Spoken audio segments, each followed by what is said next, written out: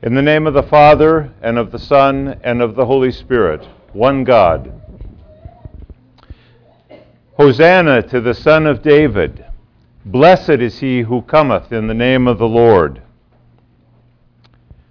Today, the King has come to our streets. He has come to not only the streets of the Holy Land, but he has come to our streets. And when he comes, he marks for us a well-worn path to follow him in the days to come. For he is on a journey that is beginning this day. He is on a journey, a passage, if you will, a Passover to Pascha. And today he invites each one of us to accompany him during this Holy Week. He invites each one of us to follow in his steps in the path in which he is about to take, step by step, close to Jesus himself. The Blessed Father Alexander Schmemann taught us that insofar as we enter into the services of Holy Week, we will be changed. Insofar as you enter the services of Holy Week, you will be changed. Now, I don't know about you all, but there's an awful lot in my life that this Lent I've found still needs to be changed. One more week, we will be changed. If we desire Pascha, if we truly desire Pascha, if we truly want to pass over, it will be by the path that Jesus himself takes this week. Now you have a map of that path in your bulletin this morning. The map of that path to Pascha is the schedule of the services of Holy Week that you each have. Now, if you come into a Roman Catholic church, they have something that I actually think is quite lovely. Around where we have the festal icons, you will see the icons up at the top up there. You will see in a Roman Catholic church in that place the 12 stations of the cross. And each one of those stations marks a step on the path of Holy Week. I read one author who said it's a sort of 12-step program for the salvation of the world. And to pilgrims on that path in Jerusalem it is known as the Via Dolorosa, the path of suffering. And the question that we must ask this morning as we come to that path is, do we have the courage to follow on that path ourselves this week? Do we desire the change of Pascha? Do we desire to pass over enough to move beyond the fickle crowd that is by the side of the road?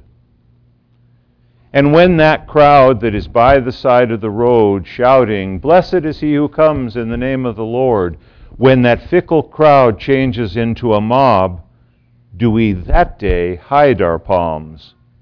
Do we deny? Or do we continue to stay on the path following Jesus?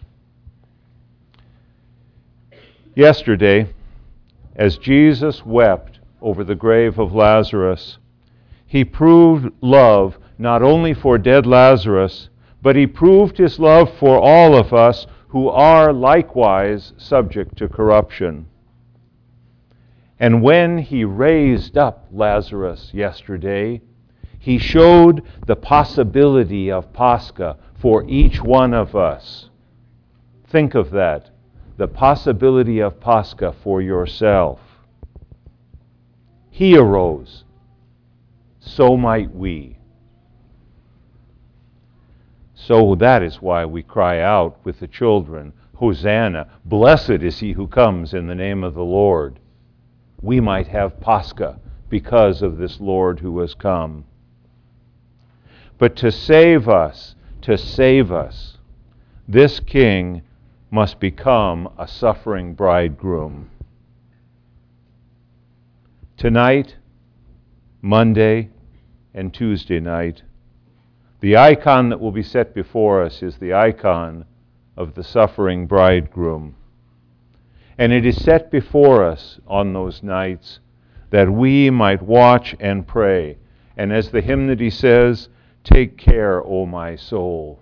Take care, O my soul. Do we really want Pascha? If we want Pascha, we must take care in our souls. If we have the courage to take this step, we will be changed. Yet if the seed is not planted, it bears no fruit.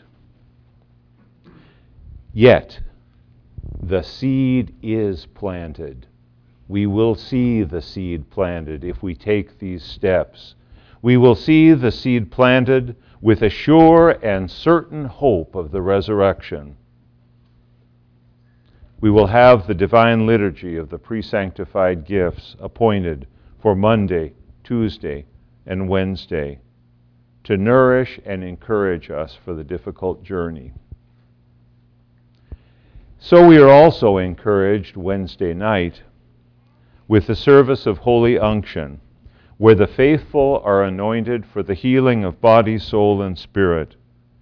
Our dearest Lord Jesus knows our every infirmity. He knows it, for he has become one of us. He knows it because he has taken it on to himself. He knows it because he has had the pain of the sufferings that you feel in this life. And as Jesus loved his disciples, he loves them and all of us to the very last. Thursday morning, he who sits on the clouds, he who washes the world, stoops. He stoops to wash the dirty feet of his people. Our feet may become dusty on that journey, but he stoops to wash our feet and to encourage us. We enter that day into the moment, the eternal moment of the institution liturgy, where he teaches us to do what it is that we're doing today, where he takes bread and he takes wine and shows us what to do with them. And again, we are reminded of the words of Father Alexander, that in Eucharist, the whole creation was to be sanctified. Yet we live in a world that seems to have gone mad. And in this week, we will see more painfully that madness as we move down the road from feast toward the cross. Thursday evening, in the service of the Passion Gospels, we will stand upright to hear the whole telling of it. With the mocking and the scourging and the hammer and the nails stinging in our ears, we will see the icon of the body of Christ taken from the altar and suspended on the holy cross in the center of the church. You will see here in this week, on that day, more clearly than anywhere else, how great a price has been paid for your salvation. You will see it in a way that no Hollywood movie could show you, no matter how brutal, no matter how vivid. You will see it in a way that will penetrate your heart. You must be there with the Lord in his passion. You must not miss that. On Great and Holy Friday, we will see the darkness revealed in its terrible reality as the unholy law of this world. And in the hours we will cry for mercy. But we will be given hope there as we cry for mercy. We will be given hope there in the Psalms that we need not be afraid of the sickness that destroyeth at the noonday. And in the burial vespers that afternoon, the earth quakes, the sky is darkened, and the veil is rent. It is as if the world is ending. And indeed, the fallen world is ending in that moment. In the mystery of his death, we begin to behold that death itself is being destroyed on this path. Yet Friday night, we will weep and keep vigil at his tomb. And then on Great and Holy Saturday, though we see the Son of God resting in the tomb, and the day will begin with a funeral lamentation, the dirge is being transformed into a triumph. In the canon we will hear, "Let all born on earth rejoice." The Alleluia voices introduce the Paschal message, "Let God arise, let his enemies be scattered." Such a wonderful day it will be for baptisms. Though it is a day that falls in a sense between death and resurrection, Saturday is a day, Great and Holy Saturday, when Father Alexander tells us we wait in love, hope, and faith. Little by little, everything in the world is becoming transparent to the light. The image of the world passes away. Are we not always in this middle day waiting the Pascha of Christ, preparing ourselves for the day without evening of his kingdom? We prepare, we are fulfilled. The path will prepare you for the fulfillment. Preparation for fulfillment is the journey of this Holy Week that we have come to. Though those who come in at the 11th hour will be received at the Paschal Feast, those who come in at the 11th and a half hour will be received at the Paschal Feast. Those who come in at the 11th and 3/4 hour will be received at the Paschal Feast, along with those who have labored from the very first hour. Wouldn't you want to be with Jesus in his journey this week at every step along the path and not miss one of them? 4.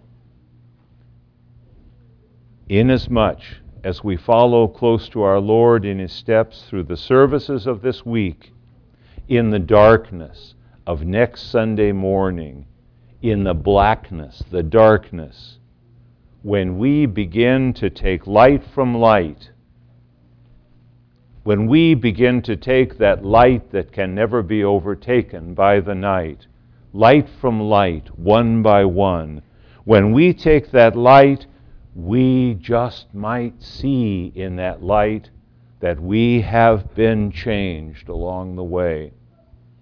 Let us take up that journey together, and to him be all glory. Amen.